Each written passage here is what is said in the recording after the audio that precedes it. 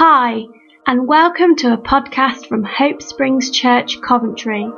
For more, please find us on Facebook at Hope Springs Church, or on Twitter, we're at Hope Springs Cov. Thank you and enjoy. So, we are continuing this series called For the Journey, which is looking at the kind of looking at prayer, looking at reading the Bible, looking at community, looking at all those different things. And I'm looking at prayer today. The reason we're doing this series and focusing on this is because, for me, I believe and we believe in what we've talked about so much is about helping people forward on their journey. And helping people forward on their journey could be as straightforward as giving food to God's coffee shop, which means they can give food to people. It could be that it's being alongside somebody at work or at home who's going through a difficult time. It could be praying for someone that's sick. It could be, turning your home into whatever it may be. The point is, it's helping people forward on their journey, whatever way that may be. And doing that means that the challenge, I suppose, with that is that in a society where the attention's all about on how I establish myself as the most important person in the world and how I become the famous one and how I become the one that everyone looks up to, is to go against that grain and be, well, actually, I'm just going to help that person be who they've been called to be. I'm going to look at what I can do to even potentially lay my own life down to help other people around me flourish and thrive into all that God's called them to do. Flourish and thrive into just enjoying and living life and life to the full, like Jesus talked about. And that's a challenge because we are inundated constantly with messages of, you need to do this to be the best possible you. You need to do this to be the one that's successful. You need to do this to be the one that stands out. And therefore, to go against that is a challenge. And therefore, in the same way that God spoke to Elijah after he'd run away from Jezebel. He'd had this big confrontation and these amazing things, ran away from Jezebel because he was scared. And God simply says to him that you need to eat because the journey is too great for you. And in one sense, that to book a trend, a societal trend, a cultural trend, is too great for us in our own effort and our own ability. And therefore, we wanted to kind of reflect on, okay, how do we ensure that we have what we need for the journey? How do we ensure that we have what we need to be able to walk the journey that God's given us, which in a large part is to help other people walk their journey too?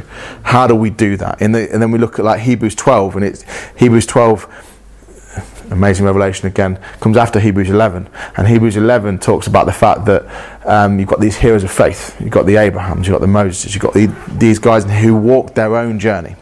And then Hebrews 12 picks it up and says, because we're surrounded by such a great cloud of witnesses, because there's these guys, these testimonies, these men and women of God who have walked the journey that they were given to do, it said, because we're surrounded by that thing, let us lay aside every weight. And it talks about them looking unto Jesus.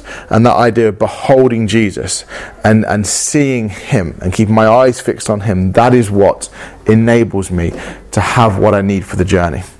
That it's not about following a 7-step program to be, now I'll be a successful me at last in my journey. That's not it. It's about, I want to behold Jesus. I want to build that relationship with Jesus where that I behold him, and that's what gives me the ability to run my race, the ability to walk my journey, the ability to do what I have been called to do, the ability to do what you have been called to do, as a community, what we have been called to do. In that challenge, and it is huge. It's a massive thing. It's not a nice Sunday message where we just go, let's come to church and just talk about something twee. But this is societal shifting. It's culture shifting. And therefore it's going, okay, what do I need to do to be able to do that? I keep my eyes fixed on Jesus. I behold Jesus. And in all these things we're looking at, prayer, reading our Bible, worship, community, good deeds, and all those things we're looking at, all those things fix around this idea of they're all about beholding Jesus. That it's not I behold Jesus and then I pray, or I behold Jesus and then I read my Bible, or I behold Jesus and then I do a good deed. But actually doing that good deed is beholding Jesus. Praying is beholding Jesus. Worship is beholding Jesus. Reading my Bible is beholding Jesus. Being in a community is beholding Jesus. And it's just realising those things, because then those things, it's not something I do differently or separately that makes me I behold Jesus, but actually in that dynamic I am beholding him. And because I'm beholding him, I then have strength for the journey. I have the ability to walk the journey, or to walk the path that we've been called to walk. It's not just nice messages. It's a thing that enables us to shape culture. and bring a heavenly culture and a heavenly perspective and a Jesus culture and a Jesus perspective into the places and spaces that we operate and work in. So I want to talk about prayer this morning, and this is such a challenging topic to talk about because you could go like 1,000,001 different directions, but I'm going to try and just go one direction and not sing a song. That's such a bad joke, isn't it? Anyway, There's an expectation of it. I know. Like you all were ready for it, right? Which probably says a lot about all of us, doesn't it? Anyway, prayer is interaction with heaven that leads to earthly change and influence. So prayer is interaction with heaven that leads to earthly change and influence. So one more time, because that's what you do when you preach. So prayer is interaction with heaven that leads to earthly change and influence. The reason it's interaction with heaven is because prayer, bottom line, is my relationship, is my interaction with the Father, Son and Holy Spirit. I remember growing up in church, and this is just a little side thing, and genuinely thinking that I don't know who I'm talking to. Am I talking to Jesus? Am I talking to the Holy Spirit? Am I talking to God the Father? And just having this like really weird like thing of like, who do I talk to? And going through different phases as kind of a different focus was given in the messages that were given on a Sunday. It's like, oh, now I'm talking about Jesus, I must be, it's Jesus. And then actually thinking, maybe it's not, maybe it's Holy Spirit. The point is we interact with all of them because they're not distinctive and separate. That I interact with them and therefore they interact with me. So there's not this distinction. That's just a side note, but it's just something that as I was preparing, I was thinking it brought that memory back up and like going, actually I don't know who I'm talking to. It's kind of weird when you think about it. But anyway, so we interact with them and we interact with heaven. And that is a relational thing. It's the fact that is what prayer is, bottom line. It's a relational aspect. It's a communication. It's a talking. It's a dialogue. It's an interaction with an engagement with heaven, with Jesus, with the Holy Spirit, with God the Father. It's that dynamic we are brought into that dynamic. And therefore prayer foundationally is that. But then the second thing that it brings earthly change and influence. It's not just something where I interact, but that interaction causes change both in me, but it also brings change in the world I live in. Because again, growing up in church, you potentially start to become slightly schizophrenic because you get told different things all the time. But growing up in church, either people swing to, prayer is just about me changing. That's all it's about. It's about me changing and being a better me in the world. And that is true.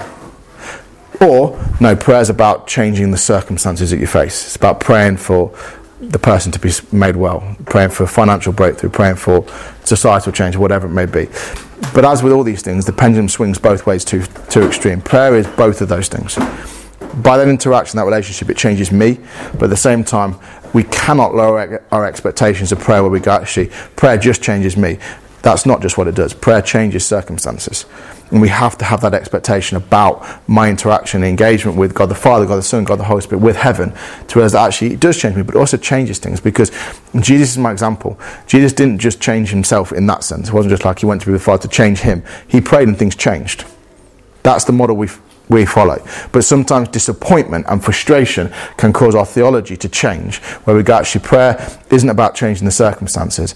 Prayer is just about it bringing change to me. Prayer is about changing circumstances. Absolutely that. 100%. And even if the circumstance doesn't change, it doesn't mean that's not what prayer is for, because it is. But at the same time, it's about me allowing it to change me as much as it changes the circumstances too. And that I become when it talks about in 2 Corinthians, it says that as I behold him, I'm transformed to the same image. That it brings that expression of more Christ-likeness in the way I conduct myself. That's part of prayer, but it's also, if I'm more Christ-like, then circumstances change. Because where Jesus went, things changed. And therefore, we have that dual expectation of prayer. And I've gone way, way, way off my notes in the first 5 minutes. Anyway, let's try and come back. Let's go to Matthew 14. I'm going to use Matthew 14, or more correctly, I'm going to use the story of Jesus walking on water to try and keep me in one direction when I talk about prayer. Okay? I'm so tempted to reference a One Direction song then, but I'm not going to. I'm going to stay clear of that.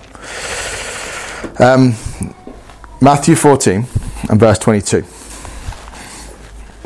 The context of this is Jesus' cousin, John the Baptist, has just been beheaded. Now, Jesus' cousin John the Baptist prepared the way for Jesus. So there is a relational connection to him, but there's also a lineage connection to him in terms of the responsibility John the Baptist had in terms of preparing the way and making space, raising expectation about Jesus coming into the world. So there's a connection between Jesus and John the Baptist. So Jesus understandably is potentially upset by this situation. Jesus was not a robot. He didn't just move from one thing or that just was going to happen. He is upset. He's moved by the fact that his cousin and this person who lay his own life down to prepare the way for Jesus has just been beheaded. He is upset by that. The second bit of context is that after that, Jesus tries to go and get some space to deal with that, and his disciples as well, but people follow them. And when people follow them, Jesus doesn't turn them away and go, well, I need a bit of time right now, guys, which is exactly what I would do. Please go away, leave me alone, don't talk to me right now. Or if I didn't say that, I'd just be grumpy and give the impression, please disappear, I don't want you around me right now. Jesus is obviously a heck of a lot better than me right now. So he is then moved with compassion, and he is so moved with compassion that he goes, I think it's in John or Mark, it says that because he saw there were sheep without a shepherd. So he is moved with compassion, and he goes that he starts to teach them, and he gives his time to them. So he's in an emotional state because of John the Baptist. Once goes away with the disciples to arguably to get space from that point of view. People follow. He's not then go away. He moves with compassion. He teaches them, and then not only that, he then feeds them, and that's where we get the feeding the 5,000. So that's the kind of context that we find ourselves in with this point here. And one side note, which we are somehow going to do, I don't know how we're going to do this, and actually stay within 40 minutes next week. We're doing a dual preach next week, which could be fascinating. So just brace yourself to be here till like 4 o'clock in the afternoon on good deeds. Just a side note that it is interesting that Jesus is weary, upset, whatever word you want to attach to it, because of John the Baptist, and wants space. So there's nothing wrong with that. Jesus modeled the fact there's nothing wrong to pull yourself aside and get space. But what he also shows is the fact that actually even in that, I can find sustenance in my good deed, i.e. in showing compassion. And like Si will probably share next week, Jesus talked about the fact that my will is to do, or my bread is to do the will of my Father. That Jesus was demonstrating the fact that actually by doing these good deeds, it provided sustenance for him. Because often we see good deed as separate to now recharge batteries. I go and do a good deed, I recharge, go and do a good deed, and it's like backwards and forwards. But actually Jesus was demonstrating the fact that you can recharge in doing the good deed.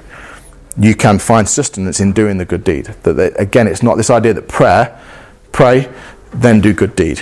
Go back and pray again, then go and do good deed. But those things are all connected. They're all intertwined and joined together. But anyway, that's not what I'm talking about today. Jesus then, we pick up in verse 22. It says this: immediately, Jesus made his disciples get into the boat and go before him to the other side, while he sent the multitudes away. And when he had sent the multitudes away, he went up on the mountain by himself to pray. Which is interesting, because he's demonstrating the fact that actually I can find sustenance in my good deed, but actually also at the same time, it's okay to go away by yourself and pray. And that sounds ridiculous to say, but sometimes people go to the other extreme, don't they? Just go and do good deeds all the time, and that's it. But Jesus actually also modeling the fact that actually you also pull yourself away to pray. That's fine. I wanted that initially, didn't get it, that's fine. I'll find sustenance in the good deed. But then when they've all gone away and they're fed and they're all that kind of stuff, then I'll go away by myself and pray. So he does that, just as a little side note. Now when evening came, he was alone there. But the boat, now in the middle of the sea, and I want to pick up that idea in the middle in a minute, tossed by the waves, for the wind was contrary. Now in the fourth watch of the night, Jesus went to them walking on the sea. And when the disciples saw him walking on the sea, they were troubled, saying, "It is a ghost." And they cried out for fear. But immediately Jesus spoke to them, saying, "Be of good cheer, it is I, do not be afraid." And Peter answered him and said, "Lord, if it is you, command me to come to you on the water." So he said, "Come." And when Peter come out of the boat, he walked on the water to go to Jesus. When he saw the wind was boisterous, and he was afraid, and beginning to sink, he cried out, saying, "Lord, save me." And immediately Jesus stretched out his hand and caught him and said to him, "O you of little faith, why did you doubt?" And when they got into the boat, the wind ceased. Then those who were in the boat came and worshipped him, saying, "Truly you are the Son of God." And it's so ridiculously rich, this passage of scripture, but I'm going to try and again, stay One Direction. I don't know why I keep referencing them today, but anyway. I am. I'm going to break out in song very shortly. Absolutely that. One amazing thing, and I want to use this story, this account, as a frame to build an aspect of prayer around. The really fascinating thing about this to me is Jesus sent the disciples in a boat off ahead of him. So he sent them on a journey. Okay, he put them in a boat and sent them on a journey. And therefore there was an expected destination of that journey, there was a start point of that journey. But we pick up the next reference then with them being in the middle. And I think that's really significant because we have things that we intend to do, things we feel God's called us to do, things we think that are important to do, things we're praying for. And it's often, isn't it, in the middle where stuff gets difficult. Because the middle is when I'm away from the shore where I started, but I'm not actually there at the destination yet. So the place I started from with that enthusiasm, that excitement about this is what we're going to do, come on, that's distant now because I've sailed off into the middle. But I'm not actually yet in sight of where I'm going yet. And I'm stuck right in the middle. And I think it's fascinating that it's that point is referenced in this thing. Because he's saying that actually the middle is the hardest bit, isn't it? The middle is the bit where perhaps we are praying for or believing for a breakthrough in somebody's long-term health condition. And we've started off excited and boisterous, like, absolutely, let's see this situation transform, let's see this thing change. And we do that, and then we get about 6 months down the line, and it's like, it's not changed yet. And we're in the middle. Because we've not even seen the start of change yet. We're in the middle. We can't see the breakthrough on the other side yet, because we're in the middle. Or it might be that we've started a project and we're doing something and we're working with I don't know, with the homeless, and we want to see transformation and change in the lives of the people that are there. And it's really good and it's great and it's fantastic. And then we get to the middle. And those guys we've been working with for like a year seem in a worse state than they were when we started a year ago. And it's in the middle. And it's like, oh man, we're in the middle. This is not going well, is it? Why are we doing this? And I just think it's an amazing thing about prayer in general, that as we're praying for these guys that are homeless, or we're praying for this person at work, or whatever we're doing, we get to the middle point, and it's like it just seems like it's not going to work. And I just think it's a phenomenal thing that we pick up this story with the middle. The other thing that I think is really fascinating about it is that it says, but the boat was now in the middle of the sea, tossed by the waves, for the wind was contrary. This is not, don't swing the pendulum right to this way, okay, because that's what we're tending to do, okay? It was the wind that was contrary. It was not the devil. Which I think is a fascinating thing, because we face circumstances, don't we? And we super spiritualize and go, oh my goodness me, the devil's after me. The disciples, I have no idea, but going, oh my goodness me, the devil's after me. No, he's not. It's a windy day. You're in a boat on the sea and it's windy. That's why it's stormy. It's not the devil. Now that does not mean there are not some circumstances, because we're not going to stay here now, okay, and go, it's always the circumstances, okay? But it does not mean, so hopefully somewhere in the middle, that there are not circumstances where that is the case. That there is some kind of persecution or some kind of attack because of that. But sometimes it's just the circumstances you find yourself in. It's just the irritating person at work that's not possessed or kind of on a journey to destroy your life. Or it's not that the kid at school who is just difficult. It's because of the circumstances I find myself in as a teacher, with the kids in my classroom who come from their own set of circumstances that they find themselves in. Now, I'm not trying to diminish the spiritual aspect to it, because everything is spiritual. But we sometimes over-focus on the fact that every negative situation we face is some kind of demonic activity going on. And it's just not. There are some that is the case. Absolutely 100% believe that. But not all of them. And in this thing, it specifically says that the wind was contrary to them. That the wind, i.e. the circumstances they were in, were contrary to them. And it made it more difficult for them to go from where they started to where they finished. And we face that, don't we? We face circumstances that make, in our prayer lives, in whatever it is, in what we're doing as a journey, but that process that makes it harder for us to go from where we started to where we finish. And it's just sometimes the circumstances. But that just stuff happens. Okay? And in amongst all that, There might be some other kind of stuff that goes on. I'll call it spiritual stuff. I don't mean it in that sense, but like some spiritual stuff that goes on as well. Absolutely that. And I believe in the impact, and you hear stories and things of people doing stuff like standing against stuff in cities, and hearing then that like witches start to come out and pray around the area and stuff like that. Absolutely believe that stuff can be stirred up to counter what God is doing. Completely agree with that. But sometimes we over spiritualize stuff and make it all about that, and actually sometimes it's just the circumstance of life. It's just we get through a difficult situation and just stuff just goes wrong. The car breaks down, someone says something horrible to you at work, you get results that you're not wanting to get in whatever way it may be. That's just circumstance. It doesn't mean that then there can't also be the other aspect to it, and I'm over labouring that point, but you understand what I mean. There's a bit, and this is where I want to focus, because remember, prayer's about beholding Jesus. Same story, but in Mark.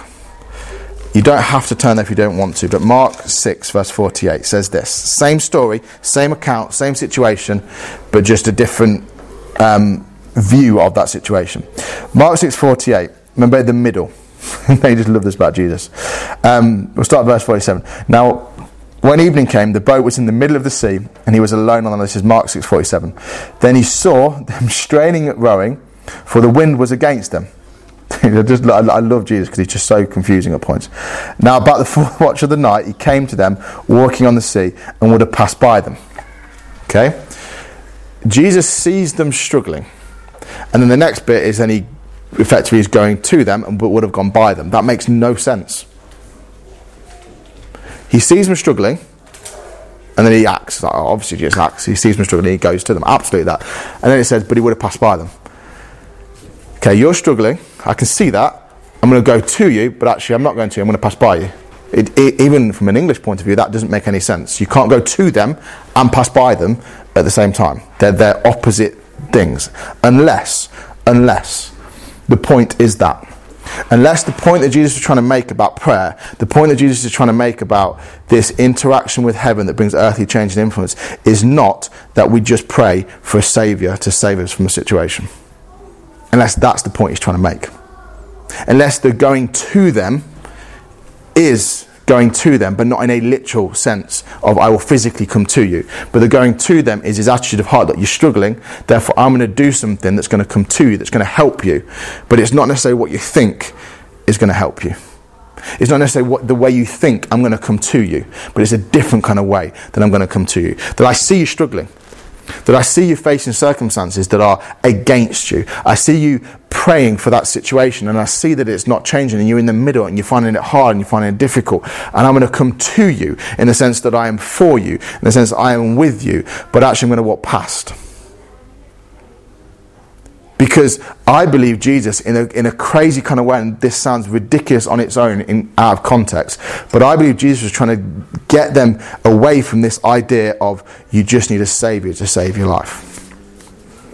I believe he was doing something more profound and deeper in the lives of these guys. I'm going to pick up the rest of that to see what that is. It's a good job I'm not stopping right now, isn't it? I believe Jesus was going to walk by them because he was demonstrating what it looks like to go from one side to the other. Because that's what he told them to do. He said, get in a boat, go from here to there. And I believe Jesus got in the water, saw them struggling, and thinking, okay, these guys are struggling. I love these guys. I'm for these guys. They're struggling. Therefore, what can I do? Not what can I do in the immediate situation that just rescues them from that situation, but what can I do that helps these guys forever in that kind of circumstance. So when they next face this kind of thing where circumstances contribute to them, or where there's some kind of spiritual demonic attack on their lives, what can I do that helps them overcome in that situation? Because me just going to the boat and going, right, wind, cease, doesn't necessarily help them overcome in future situations. It builds a mentality in their mind of, actually, I'm the one that sorts it out, you're the ones that need sorting out. And that's not what Jesus wanted for his disciples. He didn't want people, when he had died and gone to the cross and gone to heaven, who just were these kind of weak, indecisive, unable to do anything kind of guys. He wanted guys who were going to go and turn the world upside down.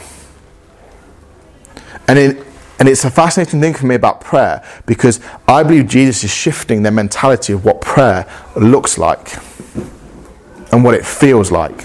Shifting their focus away from praying for a saviour to come and rescue me from the circumstance I'm in, to someone that demonstrates and gives an example of this is how you go from one side to the other. Because remember, prayer is about beholding Jesus. And that when I behold Jesus, I become what I behold. And I believe that Jesus is walking across the water, not to show off or to go, look at me, I can walk on water, but to go, guys, look at me, I'm going from one side to the other side. If you catch a glimpse of me doing that, you'll do exactly the same thing.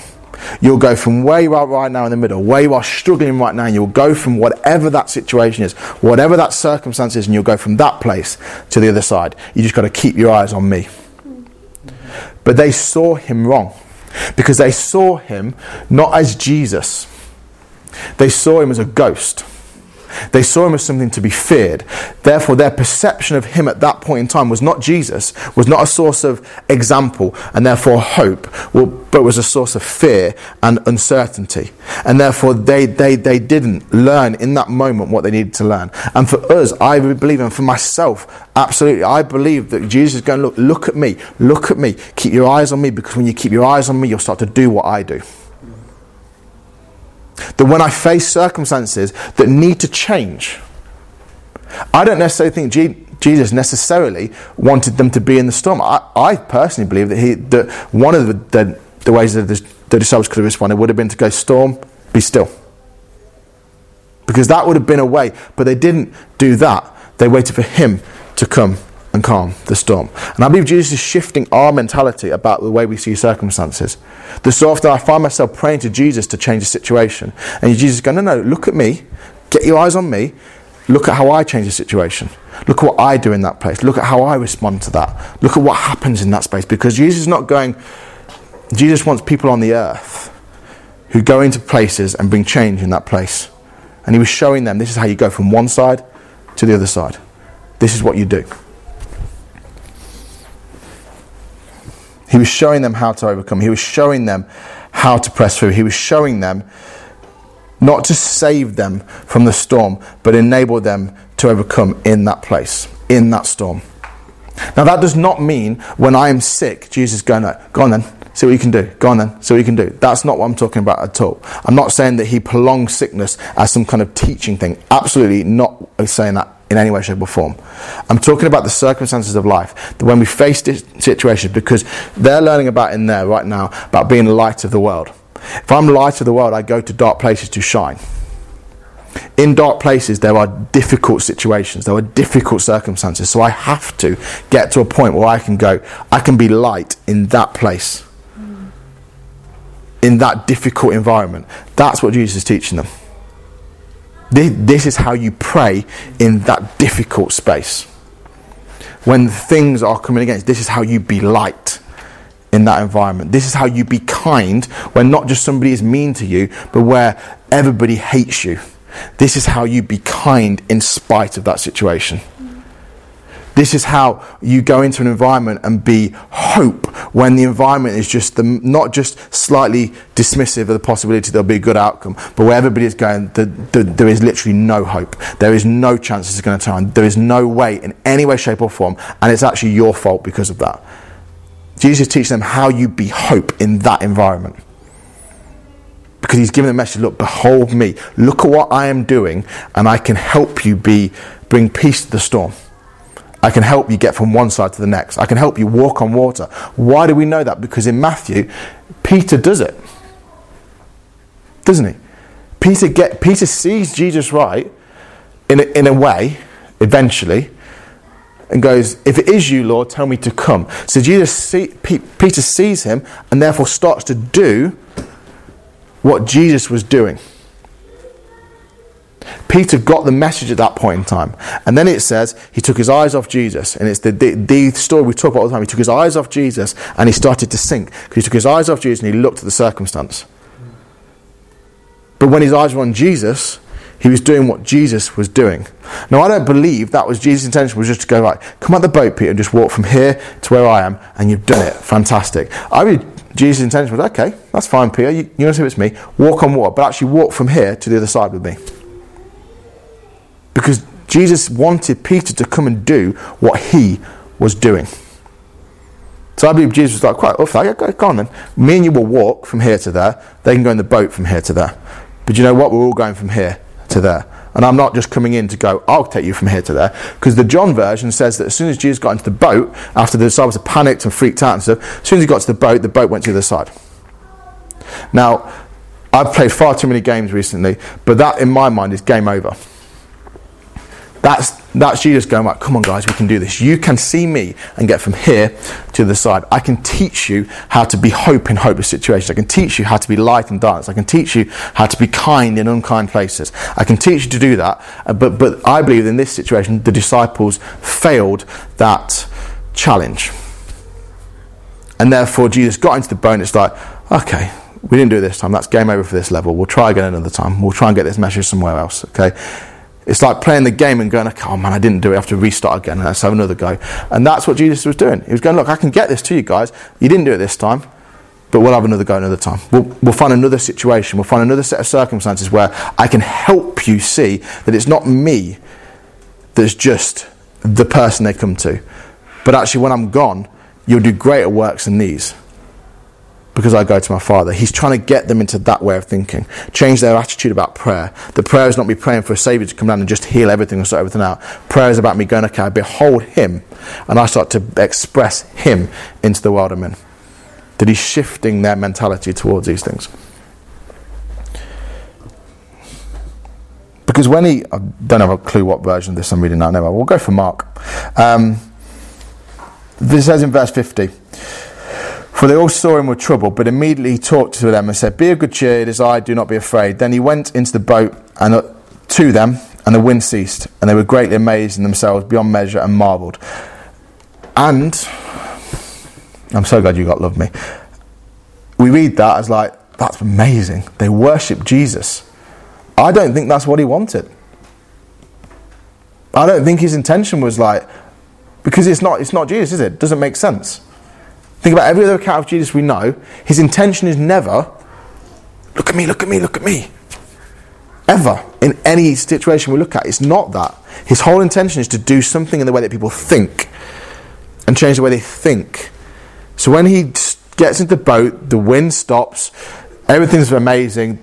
They're going, Jesus, you're awesome. You're amazing. And it absolutely is. He absolutely is all those things. But actually, they missed the point of what he was trying to teach them in the first place. And they went back to this kind of like, saying, Jesus, you're it. Jesus, you are it. And he's trying to go, yeah, I know who I am, but actually I want you to be able to do what I've just done in this situation. I want you to see prayer as not praying for me to come to the boat and bring stillness to the storm, but I want you to see the prayer as actually you going, Jesus did that, therefore actually I'll bring peace to the storm. Jesus walked on water, therefore I'll just walk from here to the side on water. He's shifting their mentality. He's changing the way that they think.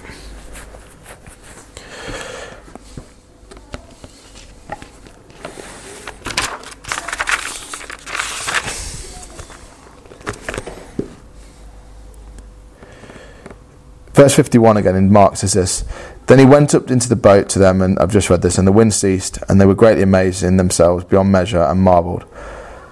For they had not understood about the loaves because their heart was hardened.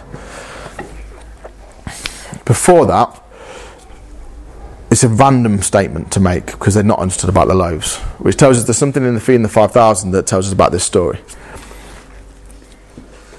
Jesus took the boys' lunch, blessed it, but didn't then give it out to everybody. He took the boys' lunch, he blessed it, and he gave it to the disciples.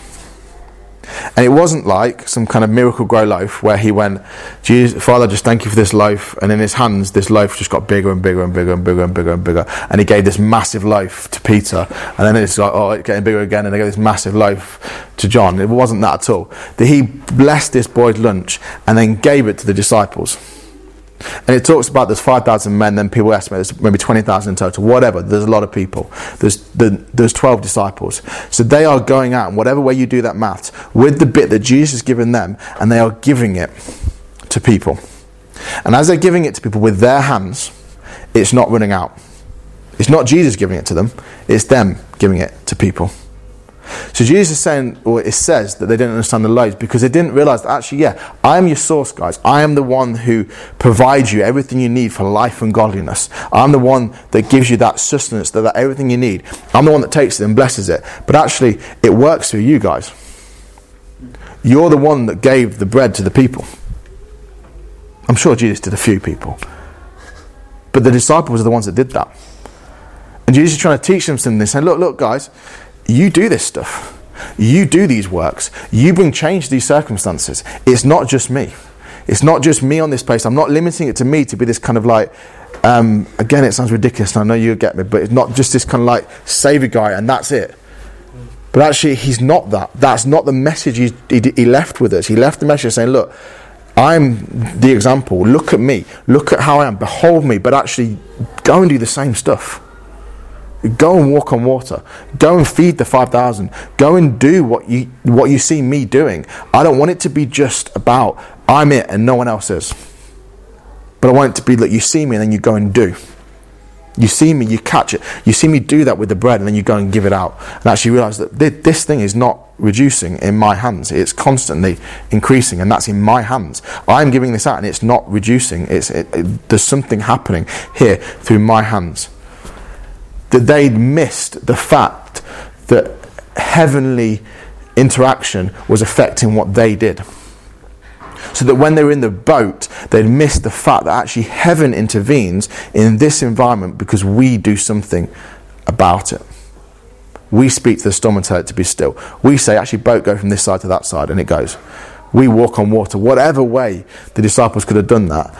And I think that Jesus saw them struggling in the middle and went, okay, they need a bit of help. Not the help that they think they're going to get, but they need a bit of help. They need an example. So I'm going to go to them, give them an example of me walking past them. Because I want them to catch the fact I'm walking past them so that they see I'm walking past them. And realize, actually, wait a minute, Jesus did something and then we did the same thing when we're giving out the food. Maybe Jesus walking across there, we can do the same thing that he can do and we can walk across as well. And Peter for a moment got it, walked on water for a bit and then just got caught with the circumstances again. But that's, in a strange kind of way, in a roundabout way, what I believe he is shifting for us in the way we approach prayer. That he is not wanting us necessarily to have this kind of like, Jesus, you've got to intervene in this situation mentality. But actually, Jesus, you've empowered me to intervene in this situation kind of mentality. You're my source. That, Jesus, you're the light of the world. And yet you then say, we are the light of the world. That the realisation actually who you are is who you've made us.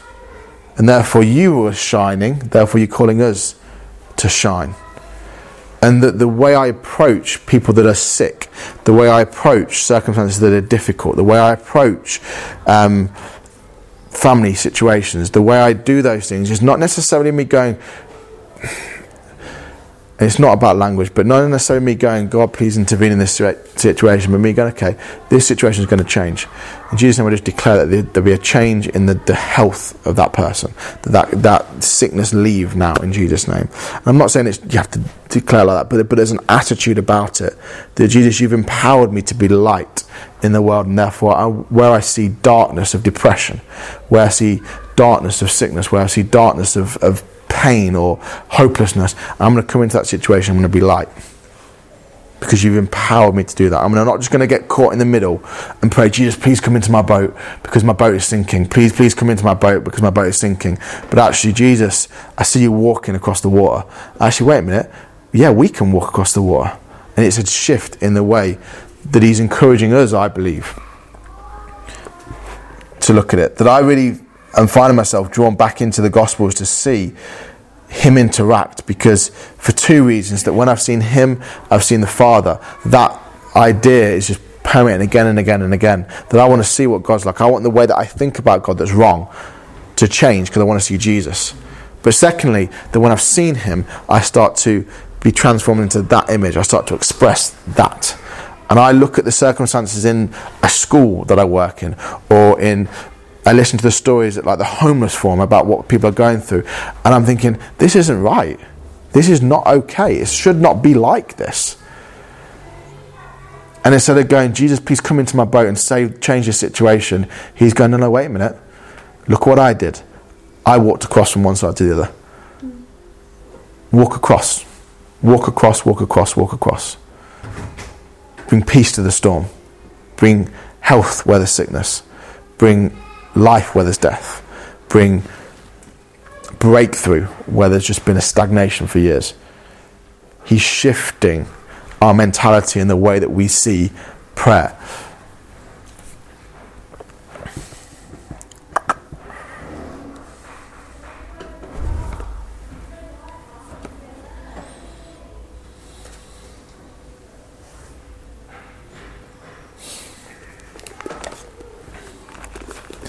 He's got us on a journey, and on that journey we are going to face circumstances that are contrary to us. Some of those circumstances just because of the nature of the places that we go to. You're on a sea and it's windy, you're going to get waves. You're with the homeless and it's cold, you're going to get angry people.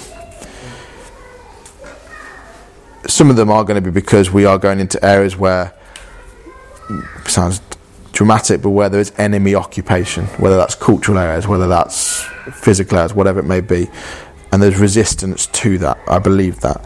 But in whatever's the reason for the opposition, circumstances or some kind of devil interaction, Jesus' message is exactly the same in both those circumstances. Keep your eyes on me, and you walk on water. Keep your eyes on me and you bring change to the circumstances. Keep your eyes on me and you speak calm to the storm and it's calm. Keep your eyes on me and you bring hope to the hopeless. Keep your eyes on me and you bring light to the darkness. Keep your eyes on me and you start to do what I did. But greater than these. Greater than these. And that's just phenomenal. That just blows my mind. Even if that is, as a body, as a church, greater than these, I don't care. It's still ridiculous in what it means. He didn't just come to save the world. He came to be the example of what's possible, of what is possible for us to walk in, what's possible for me to walk in tomorrow when I go to work. So Jesus, thank you for saving us, absolutely. But thank you also for being our example. Thank you for also walking past and reminding us actually what's possible. Reminding us actually in the midst of difficult circumstances, for us personally or that we find ourselves in on behalf of other people, that actually you've called us to be storm calmers. You've called us to be light givers. You've called us to be hope distributors. That you've called us to be those things and not just feel stranded in the middle of a storm, crying out for someone to come and save us. But you've called us to be those who walk on water and bring hope everywhere we go. Help us be that this week. Help us be brave enough to be that this week. Help us to do what we need to do to demonstrate that this week. Even when we don't want to, even when we feel like we're not able to. Remind us who you've made us. Remind us whose we are. In Jesus' name, amen. Have a good day, everybody.